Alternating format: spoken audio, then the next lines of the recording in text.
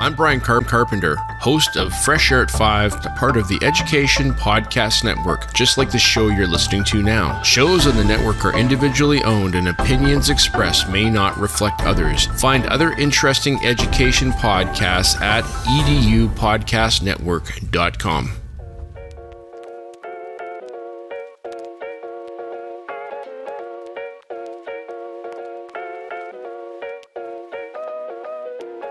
Sorry, guys.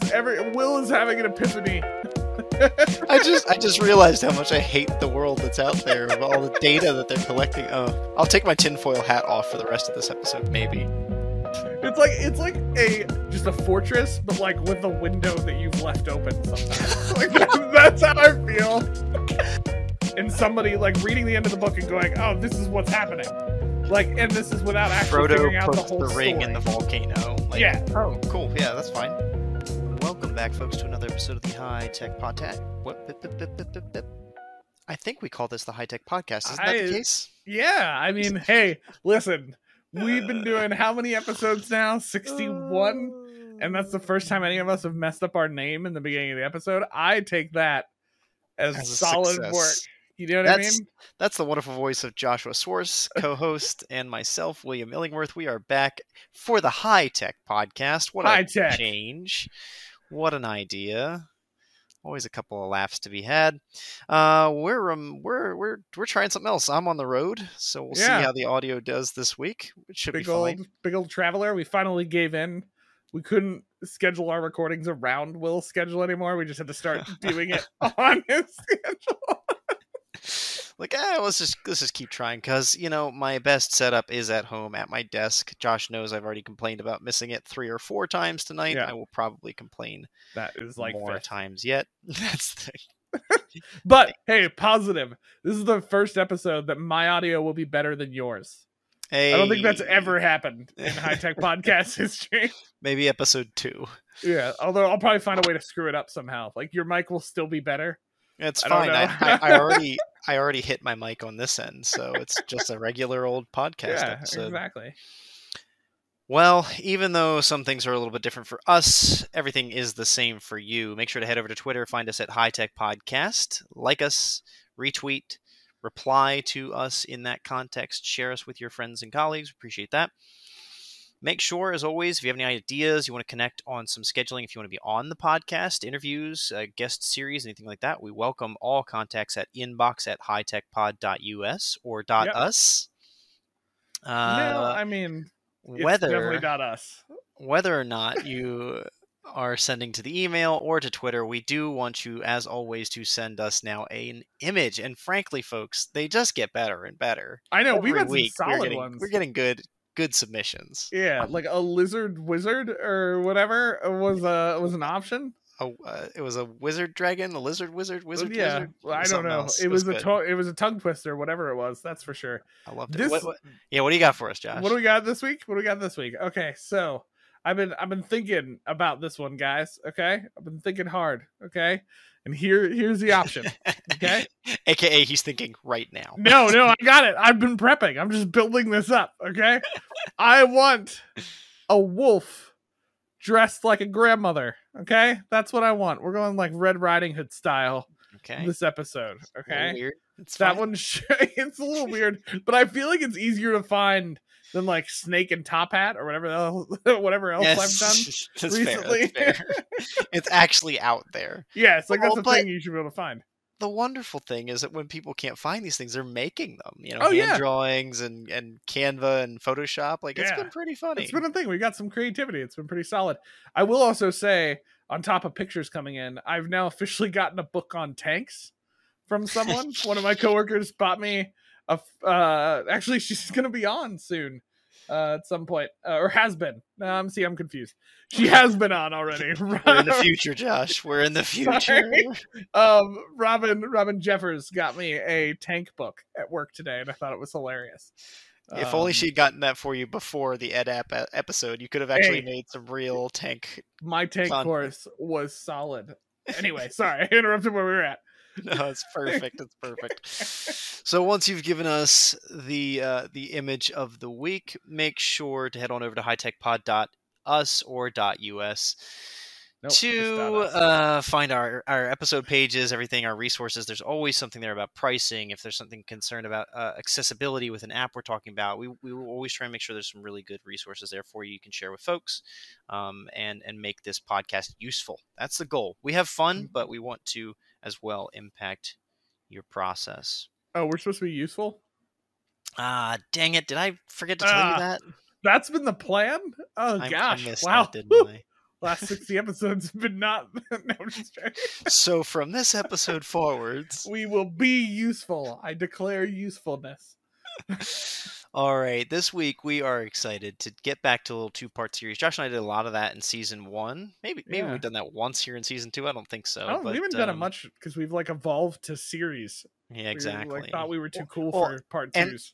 And we did some part 2s because episodes just ran long before. Yes. So now we're actually planning things. No, we planned it, yeah. It's mainly when we find a discussion we actually genuinely are like, you know what? I really want to talk about this one. I feel like I could be long-winded, you know? Unlike those other podcast episodes that we just don't care about, you know? Oh, it's perfect. Well, this week we're starting out with the LMS as surveillance. I don't know a better title than that. We haven't really workshopped that a lot, but Big Brother LMS, yes. And let's set the stage. Sauron LMS. Sorry, I'm coming up with other names. Frankly, that sounds like the Onion. That should be like an Onion, version of the LMS. It does everything backwards. Yeah, I might try to find a nice Lord of the Rings picture for this episode page. There you go. Josh and I are. Josh is currently a system administrator. I am a system administrator currently as well in LMS. I forgot about that. I hadn't been for some time. I originally was that. That's what got me started in my career.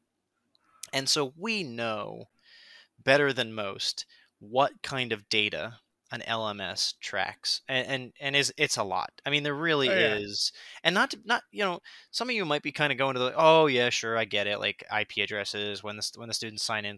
No, like imagine this, and it's been relevant in my career, unfortunately. Messages in the platform are data. Grades and grade feedback, that is data. There's so many things in an LMS. I mean, the whole thing is built around capturing data and organizing it. I have a way to look up literally a history of a grade on an activity, like every grade change comment that was made, the time frame it was made in, how long the between posts, like stuff like that. All that information, and that's is accessible.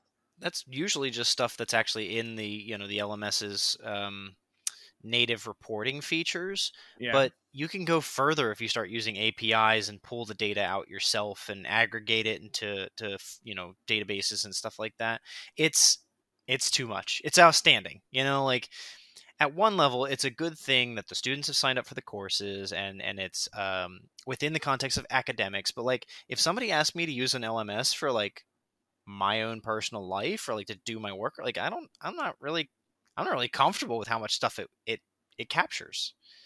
Imagine if there was an LMS for life, it'd be oh wait, it's called Facebook. I was gonna say, hold on now, buddy. I was like, there is an LMS for life. It's called Facebook and Google. I don't know. I literally stopped myself because the next thing I was going to say is a Facebook for life. What if it knows everything I ate today and whether or not I went to the restroom? And I'm that's Facebook. That's Instagram. We willingly give that data away. I believe there's apps that track that you take pictures of what you drink on a regular basis. I could probably track your drinking history. There is a thing. Sorry, guys. Will is having an epiphany. I hate it. I just realized how much I hate the world that's out there of all the data that they're collecting. Oh, anyways, I'll take my tinfoil hat off for the rest of this episode. Yeah, maybe. Exactly. I think the point we're talking about is that the LMS tracks a lot of stuff, and I don't think people are always aware of that. The level of what it tracks, everything from grades to activity in the course, submissions, interactions that a professor and a student have had. All of these types of things the LMS looks at. And I think the reason, Will, you and I wanted to talk about this, at least I think, I don't know, maybe we're just surveillance. Tinfoil hat. I think it's a hot button topic right now because a lot of institutions, and this isn't anything new, this has been happening for a while now, institutions have been moving to like this data driven system, where they pull in data and they use it to, better retention. They use it to do a whole host of things. It's become, we've seen it in a lot of places. I'm in an institution who's doing pieces of this now. They're trying to track data. And I will say this up front, to what Will and I will talk about. This is not a topic where I think Will and I have a hard set, like we're for it or against it situation. I think we see positives and negatives. I think it's one of those things where it's not as beautiful as everybody wants it to be, but it's also not the worst. Like we have data in a way in education that we never have before because of the online interactions and things like that. I think we just, have to be careful, which we'll talk about a little bit more about what that looks like. But I think that's kind of how I could sum up my opinion on it. No, I like your point there though about being careful. Like this isn't an attack on the LMS. This is an awareness thing for others, right? I do want teachers and faculty to be aware, and students to be aware that the data they put in there, they are both responsible for and liable to. I have had the request come from HR to dig up and deliver messages between a faculty member and a student. I mean, it's happened, and there was a concern, and there was an actual issue, and it had to be addressed. I mean, that data is available because the LMS was used for it. So in one sense, we just hope that everybody stays above board, that there's no issues, of course. But on the other sense, like the things we want to talk about today and with the next episode here are really just to help you be aware of the good, the bad, and the ugly of the LMS, because it can be used, and it could be used very negatively, or Big Brother, they're watching you, but there are positives to the way we can use this data to improve our pedagogy, to improve our content, to change the layout of our courses, and see how that, like, there is actually a lot of space for science here, like testing. All right, so Unit 2 is having a hard time with this thing and this thing, and Unit 2 regularly falls right before the Labor Day holiday. Maybe I need to change what Unit 2 consists of and move some of the content into the third week so that the Labor Day holiday doesn't get in the way of learning, right? Like that's a data-driven decision, and is a testing or a science-y kind of approach to your curriculum that the LMS makes really easy to see. Yeah. These are just some spitballing ideas of the good and the bad. We've got a few things we want to really dig into today, but I think that sets the stage, right? We're not tinfoil hatters. I might be in my personal life, but not for the podcast's sake. You're like a tinfoil hatter who likes technology, though. That's the thing that's confusing about you sometimes. You're like, I don't like being data tracked, but then also I've got a Google Home. But Google, turn on half of my house and start my wash for me. It's like a just a fortress, but like with a window that you've left open sometimes. That's how I feel. A first floor window. Yeah. I had some friends over my house the other night. They know how my Google Home works, and he goes, Google, turn on the dining room, and it slaps back at him. It said something like sassy almost. I don't remember, and it didn't turn the light on. It turned the air conditioning down. And I was like, no, this is wrong. Like, he said the correct command word, the correct wake, the correct thing, and it did the exact opposite and turned the AC down. Like, anyways.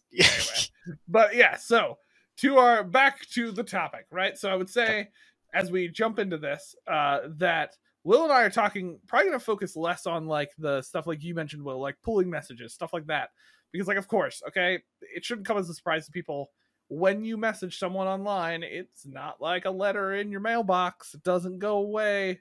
Although that doesn't go away either, unless you rip it up, burn it, and then get rid of the ashes. Right. The message is there. So anyway, I think let's start with a positive, right? So I think, Will, you and I laid out some positives.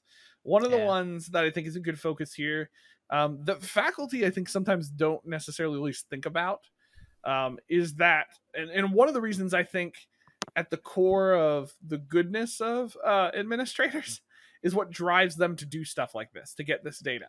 Because with data, I have seen, like, especially from a student support advisor, success coach, whatever your institution calls them, like the people who help your students, who guide them along their way that aren't just their professors.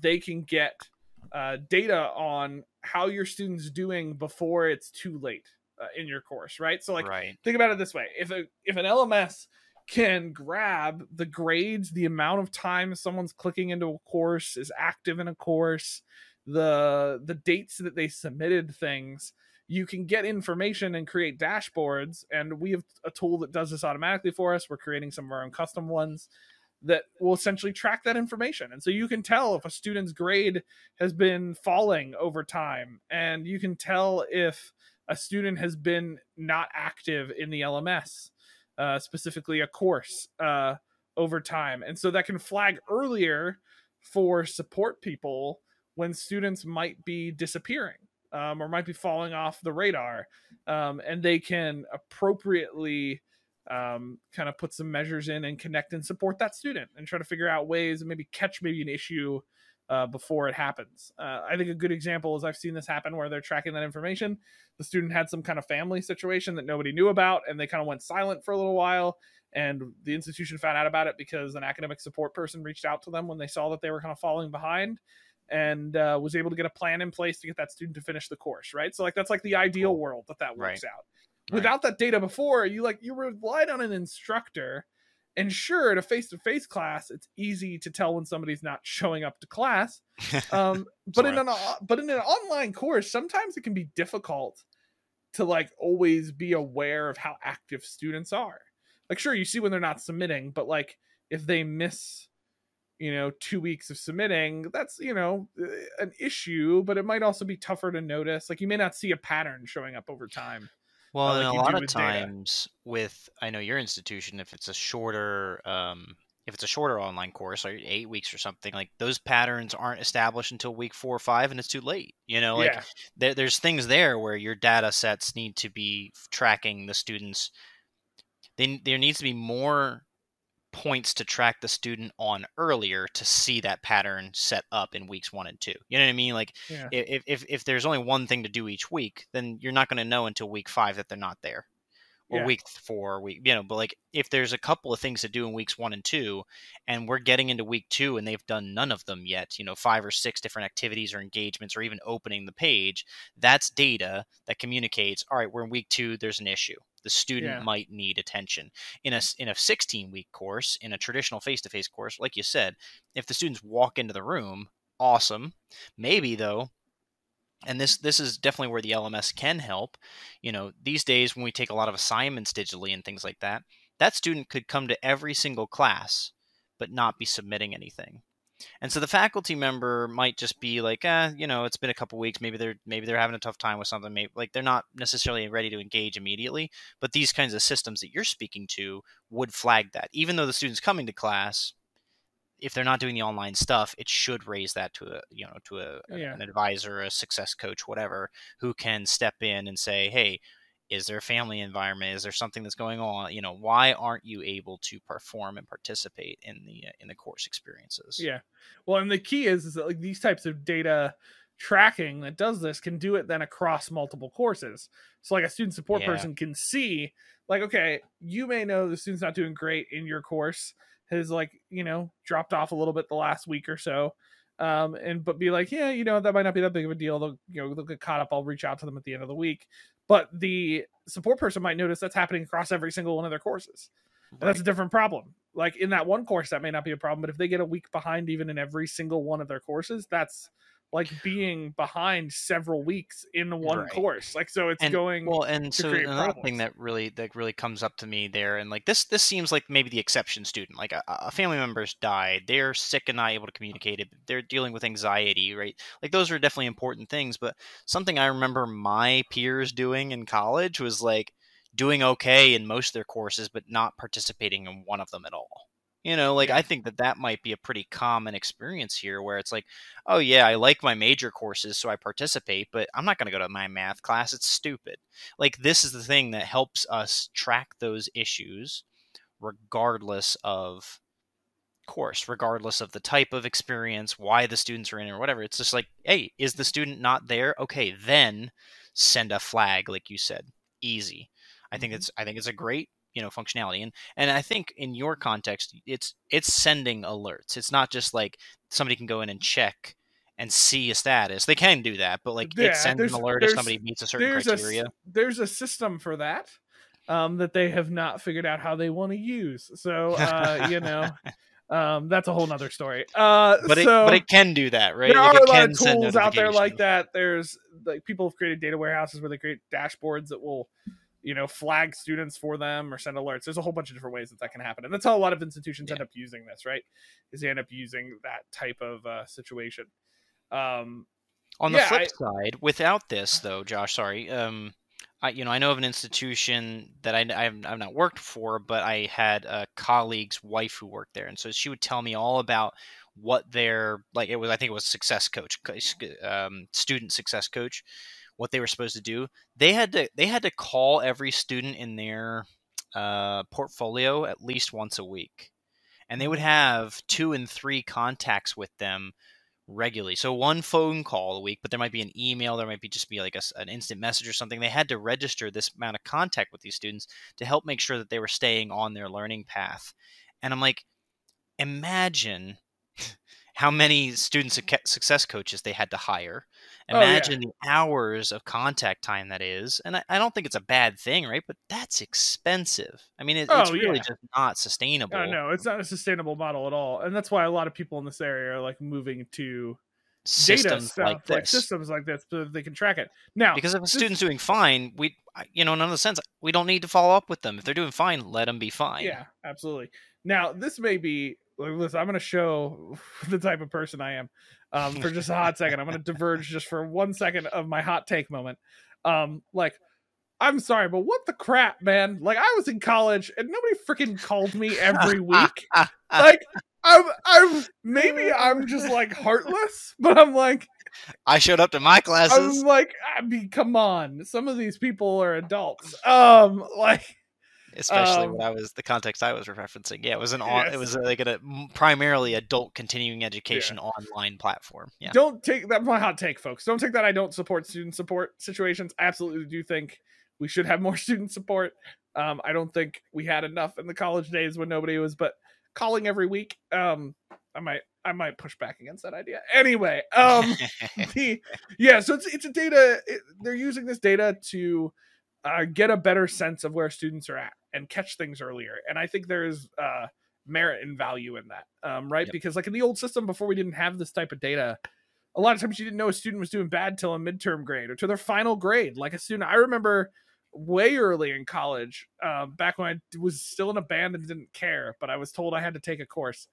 And I like never signed into this course. It was a online English course.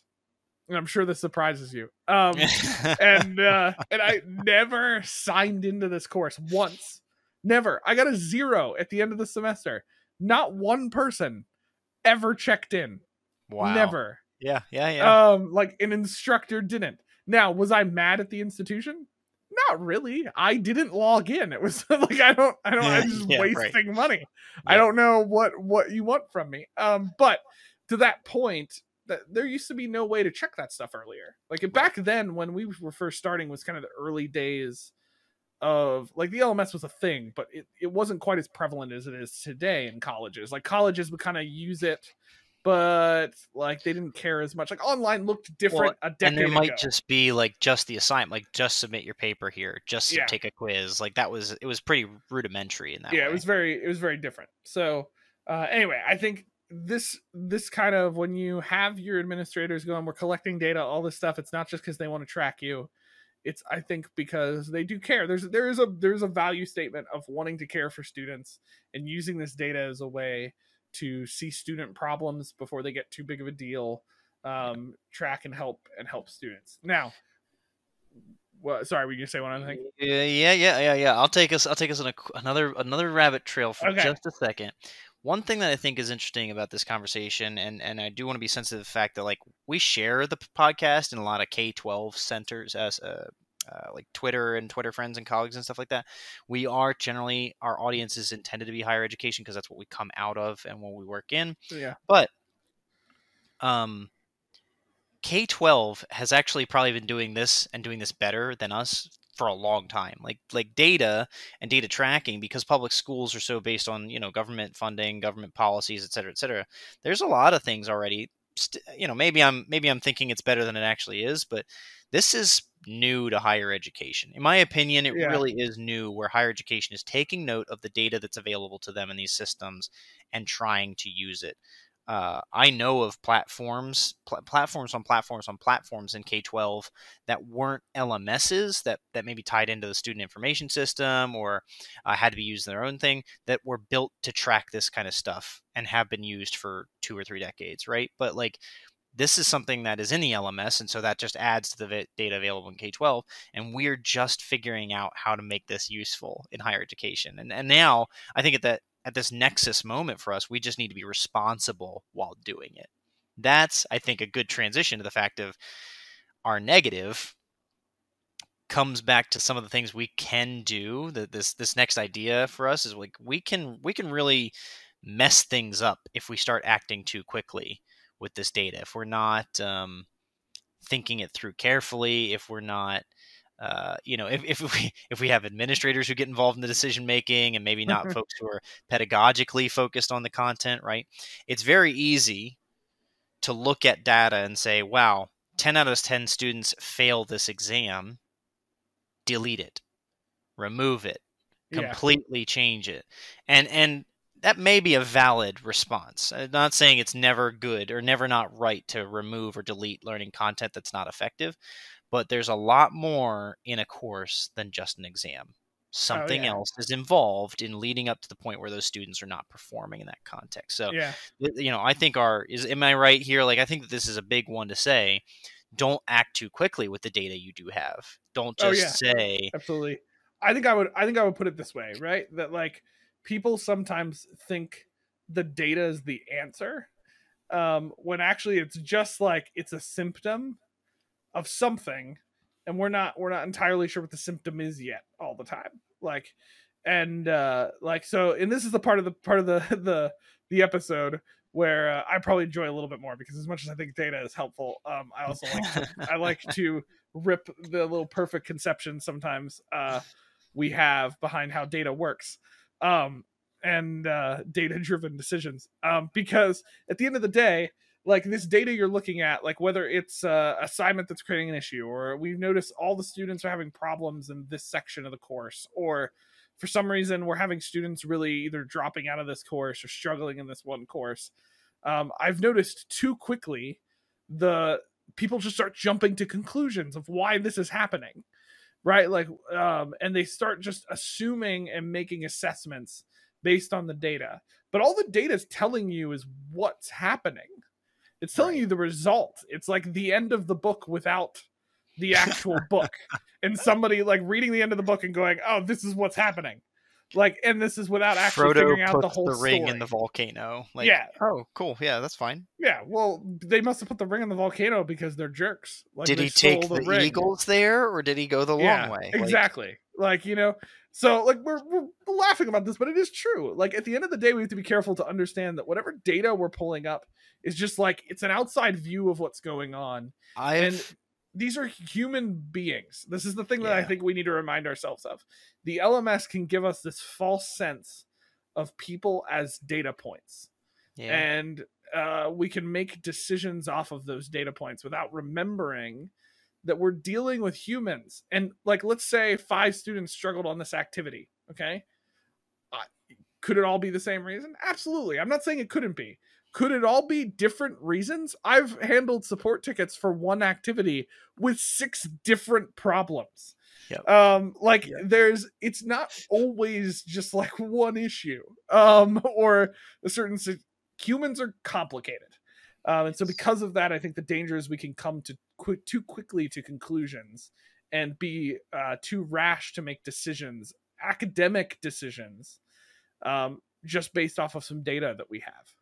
I've been in conversations where administrators, without the faculty member involved, were willing to remove a course from the portfolio, from the program, because of the student's success rate. Like, oh well, we're having too many people fail this, so like let's just pull this course, let's get a new version in there.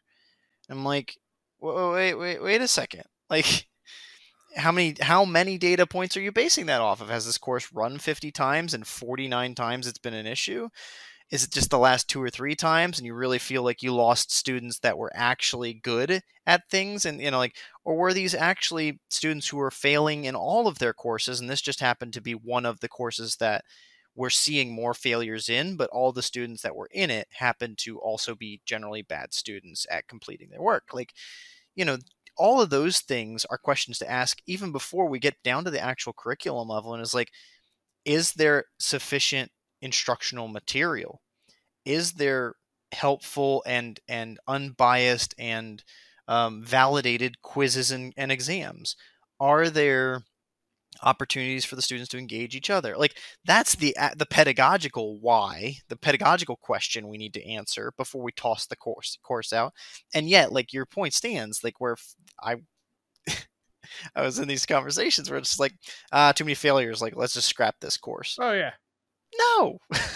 Like, no. And that's the thing. Like, my caution is, and maybe it's just my pessimism or my, annoyance. But whatever that may be, like I think the danger sometimes in why faculty react the way they do to data is this data-driven stuff, is that you often have administrators and people with different goals than the faculty. And sometimes, and while, listen, I think we should absolutely check and balance each other, and faculty sometimes can get too focused on just the content and not actually the student experience. If you're listening to this and you're like, High Tech Podcast doesn't care about the students, please go listen to the other 60 episodes we've played so far. That's not true. But my point is that sometimes the focus can be, well, we need to keep as many students as possible.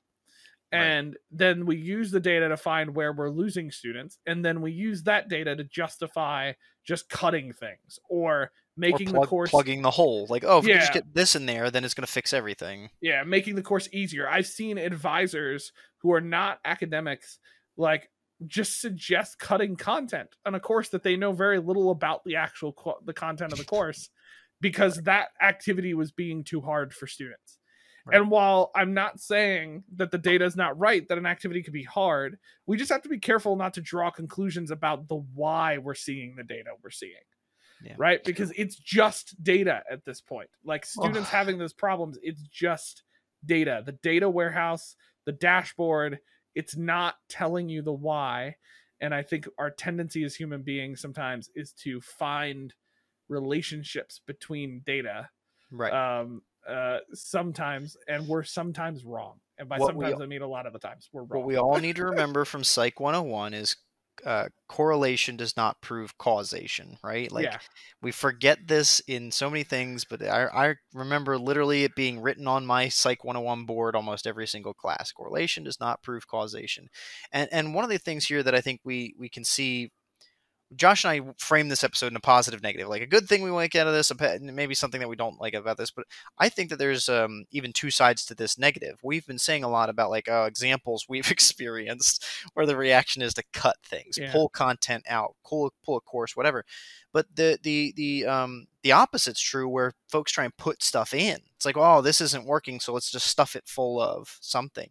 I was a part of a project, and I kind of stood behind it in some ways, and I might still today, but like, we had consistent issues across the online program where students were finding themselves not prepared with digital literacy issues, couldn't open up Microsoft Word, couldn't figure out how to send emails from the email system. Like, that never happens. Yeah, like, you're still having those issues.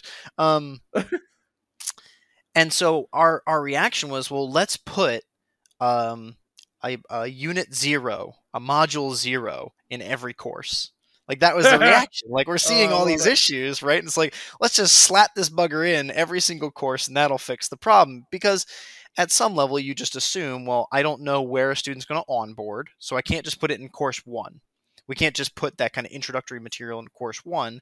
And it's not necessarily required material, it's optional, so it's not a big issue if it's in the way of every course, so let's put it in all the courses. But did it ever really think about the fact that the students, before coming into the platform, or even while they are students, we're just not technologically savvy. We're not prepared for what they had to do Oh yeah. in the academic experience. And just stuffing this module 0 in every course was not going to fix the problem. The data was showing they could not perform X activities.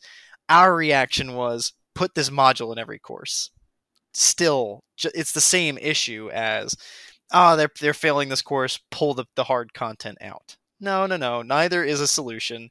Neither is considering what's going on with the actual student and why they're having issues. Yeah. We can put things in, we can take things out, but if we're doing that because we think it's going to respond to the data, we need more analysis. And honestly, that's a thing that I see a pretty good amount of positions anymore in corporate for analysts, business analysts, accounting analysts, people analysts, like data analysts who are involved in the data around these things. I think we still need maybe more of those analysts in higher education. People who are not only getting the data, but processing the data and taking time to sit with it and understand it and try and create correlation or identify correlations, and then assess what they might suggest. Meanwhile, instead, we have people who don't know data.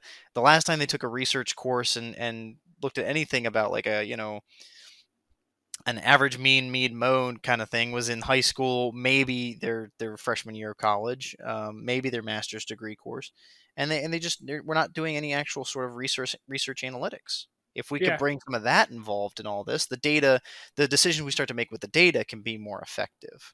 Yeah, absolutely.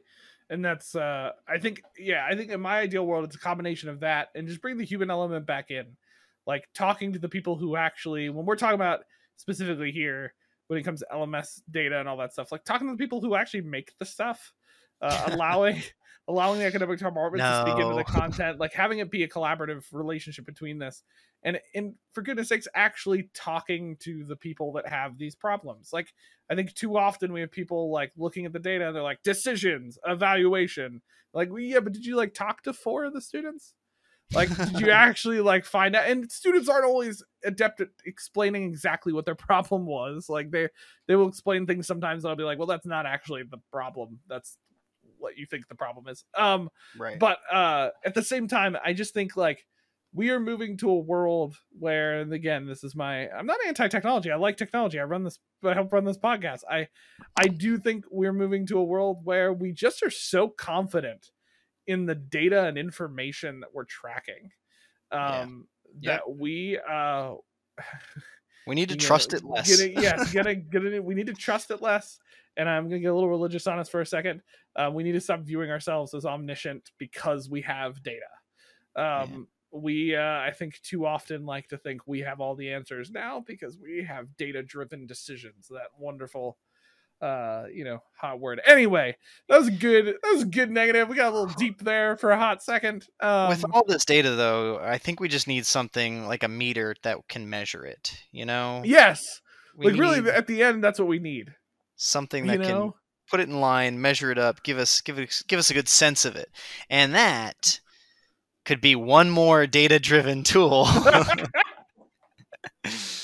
called Mentimeter. This week, we're back with another engagement tool. I love these things. I mean, I've always been thinking that they can help us. You like engagement tools? No. Was that spoiler alert? Did I reveal the ending? Yeah. Oh gosh, I thought you hated them. Is this like the 4th or 5th one we've done on the podcast? I don't know. It's tough to track sometimes. Yes, you've heard our episode on Nearpod. You poll everywhere. We just think that tools like this that help the students actually engage with you are fantastic. Now, why would we give up another one? We've given up other good ones because they all have pros and cons. I consistently in my master's degree studies was challenged to consider but design decisions, educational technology, platforms, from an affordances and disadvantages lens. Like, what can it give us? What could it hold back from us? And so Mentimeter, I think one of the first things I want to emphasize with this from an affordances standpoint as an engagement platform is that their free version's actually free. Yeah. Now, it's always limited, right? Nearpod's free version's free too, but this one I really like that you can create presentations in it. There's like its own little slide developer and stuff like that. You can put in multiple choice questions, open ended. It's got a lot of the typical response types, but you can make as many presentations in here as you want. Their number one free limitation is that you just can't have too many questions themselves, right? You have to limit to 2 question slides or 2 quiz slides in a presentation. That's not bad, actually. Like if you're actually trying to keep to a 60-minute class, or technically a 50-minute class, or if you're just trying to do some micro learning, hey, see what I did there? See what I did there? If you're trying to do some micro learning in an online course, like you could build just a bunch of Mentimeters that go into your lessons in your online platform. It doesn't even have to be for your live presentation. Now, it is designed that students log in, you give them a code, they join the session, they get the questions, they respond to it. So it works like Nearpod, it works like Poll Everywhere. It's something you can do while you're in a live course. We just used this at a company conference. It was actually really great. We got hundreds and hundreds of people using it in live time. It's so cool to see that data when you're dealing with that big of a sample size. But dig into this. It's free. It's available. They actually have a couple of statements on their website about why they're free and why they're going to keep their free platform. They say, there's never going to be, I've learned of, in fact, Josh and I have used an LMS that used to have a free version and literally doesn't have a free version anymore. You have to pay regardless. So this is one of those things that I really like to see them coming out with that. They also have education prices that are 30% off of the other prices. They're listed prices, so you can find that information. We'll make sure it's linked on our website, hightechpod.us. But see that? Nice like work. That? Nice little plug. But once you get into it, right? I do like their layout itself. Josh and I were playing around with this. It's a really responsive platform. It's a small and simple thing, but as I hover over a multiple choice question or word cloud or open-ended, in the background of the page, it's actually displaying a live example of what that would look like. Yeah. That's not nothing, folks. It's responsive, it's clean, there's clean lines. It's using, I think, what I would call modern user interface. It's really good that way. It's black and white, so it's pretty sanitary, but that's okay. I actually like that sometimes. Nothing against that. The simplicity thing. Mainly because it keeps us from doing ridiculous slides with way too many images and purple text. No, I don't know what you're talking about. No, there's not that. That never happens. But so from a content side, a slide side, right? It has things in here that you can build all your own slides. It can take headings, paragraphs, bullets, images, videos, big text, quotes, numbers, and instruction, right? There's literally an instruction slide. You plop it in there. It's got a QR code. It's got the code for the thing, making it they built in a slide for you to present for your students to join the session. You don't have to make that slide yourself. You just auto-generate it per session you're creating. Pretty cool. In the advanced, in the question types, right? Word clouds, open-ended, ranking, really typical things there. Selecting an answer or typing an answer for a quiz question, and then some advanced question types like a quick form, right? So you can do, instead of graded questions and stuff like that, the option for some surveys. There's some competition things in there. I think a lot of these engagement platforms are really trying to get into that, which can be cool, can be not. One of the things this one doesn't have Kahoot music. Oh my gosh, Kahoot. Anyways, hashtag not a sponsor. In Nearpod, though, their time to climb feature is much like the Who Will Win feature here in Mentimeter, but the time to climb is literally icons of children. It is a very elementary visual aesthetic, right? So this one here, the Who Will Win inside of a Mentimeter, is a contestant, is a contest structure, but it's just black and white. It's, you build your questions, you have people participate, you see some bar graphs of whether or not they're winning. It's very straightforward. In some ways, it doesn't have any pizzazz that way, but Josh and I have talked about cognitive load in the past. I don't think we need it to be all too pretty to be effective. Yeah. I think it can just get the job done, which I like. Here's your biggest limitation on the free side. Okay, I do want to address this right off the bat. You cannot import a slideshow with the free version. Yeah. that I think would turn a few folks off. Everybody already has their PowerPoints made. I know that you just want to import your PowerPoints and insert a couple questions. So in that case, you will have to pay up.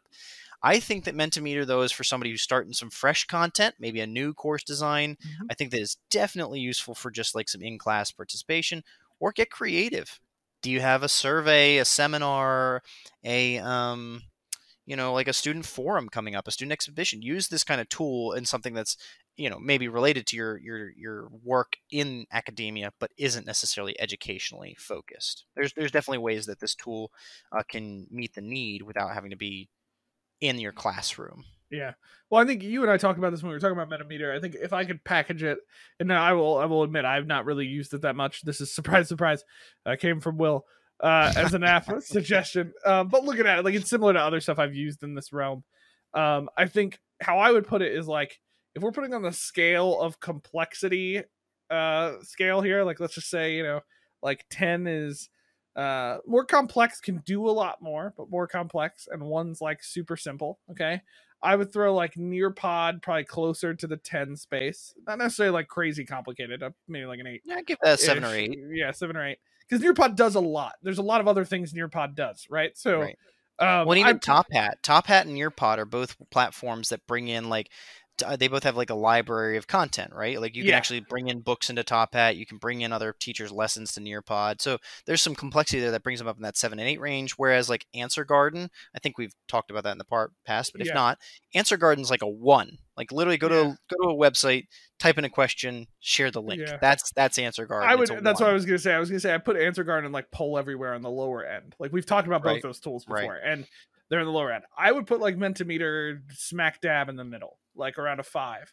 Yeah, because it does more than those other tools. Like, it's a slide content tool with engagement tools in there, but it definitely doesn't have quite the full like library of things that like a Nearpod or Top Hat does.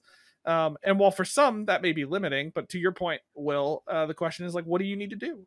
Like, if you don't need to go that high and that crazy, and you don't want to learn all those things, you just want to have like some good, engaging, formative questions in the midst of your slides. Break up those 200 slide presentations. The Mentimeter, I don't know.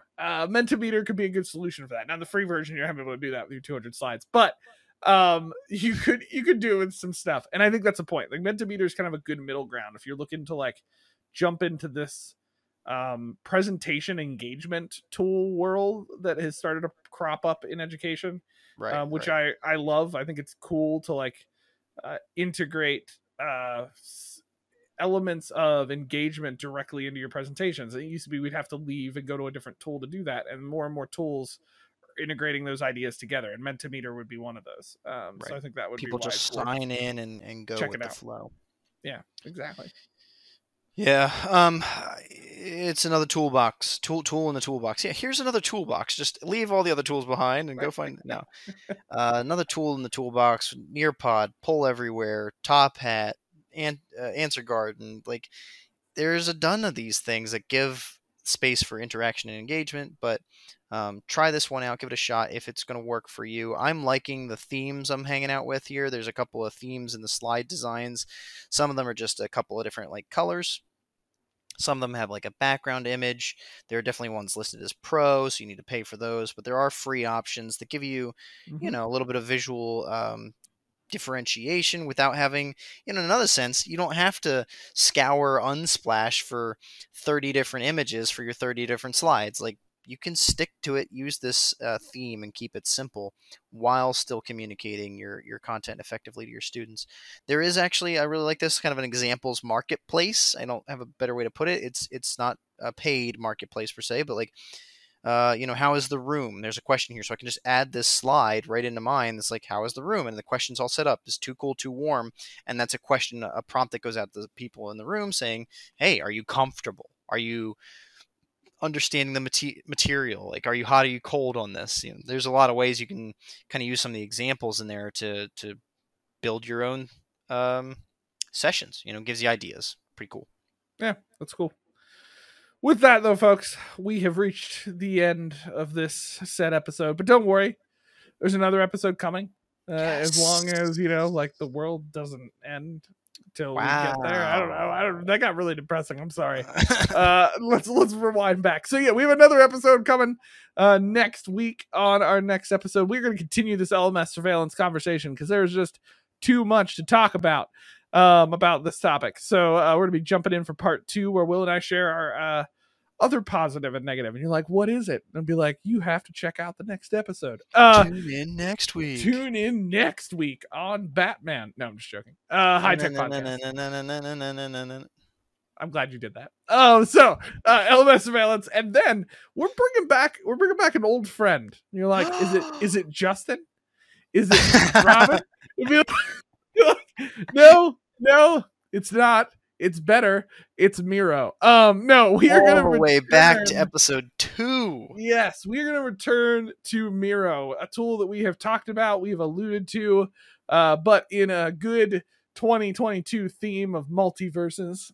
We believe there is a multiverse of Miro that we need to talk about and bring back. So Miro is going to be our first return app that we actually focus on again for another episode.